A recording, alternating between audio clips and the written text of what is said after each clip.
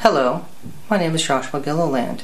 I am the attorney blogger on Bowtie Law and one of the two bloggers on The Legal Geeks. Today, we will discuss the tort of negligence. Negligence is frequently misunderstood, but it's a term we all know. And there are many people out there right now who may wonder if they could have a negligence cause of action against someone for the following statement. I love you.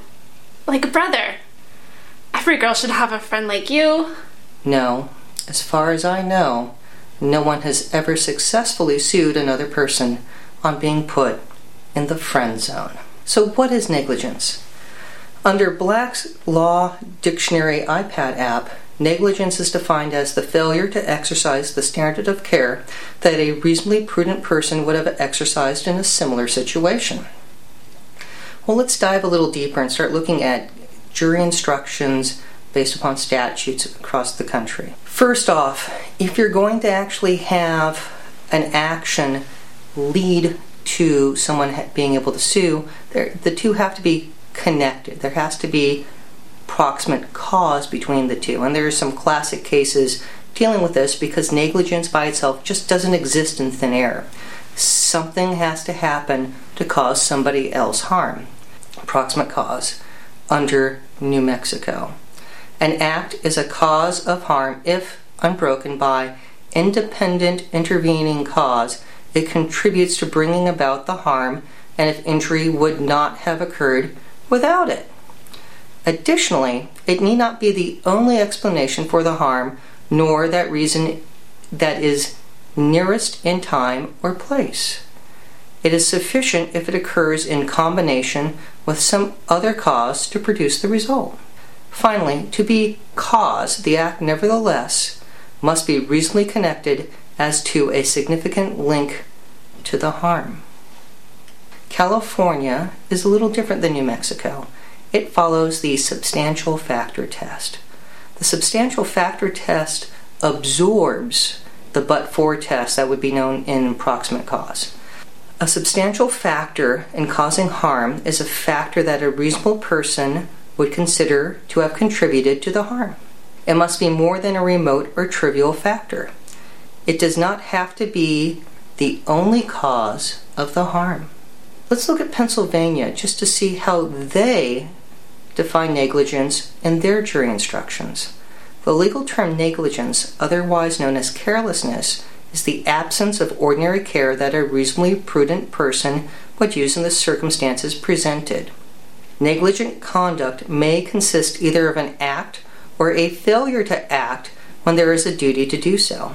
In other words, negligence is the failure to do something that a reasonably careful person would do, or doing something that a reasonably careful person would not do in light of all the surrounding circumstances established by the evidence in the case.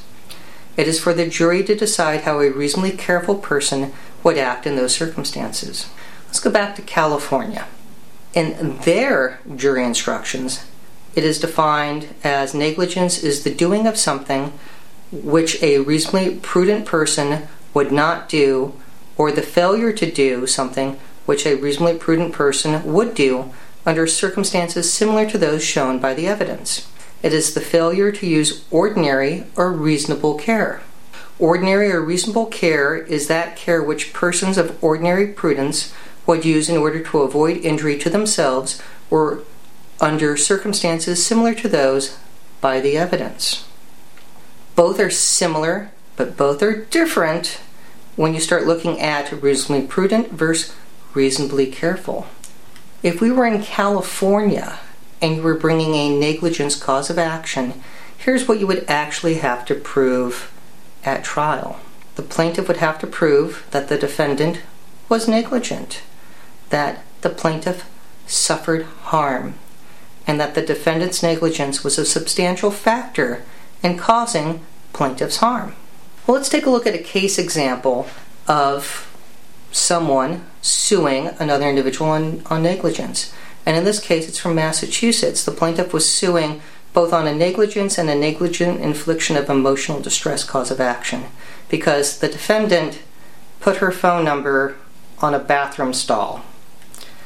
and her family got some unpleasant phone calls. This was not the fun Tommy Two-Tone song, but something more disturbing. And in it, they were getting suggestive messages, and so they sued.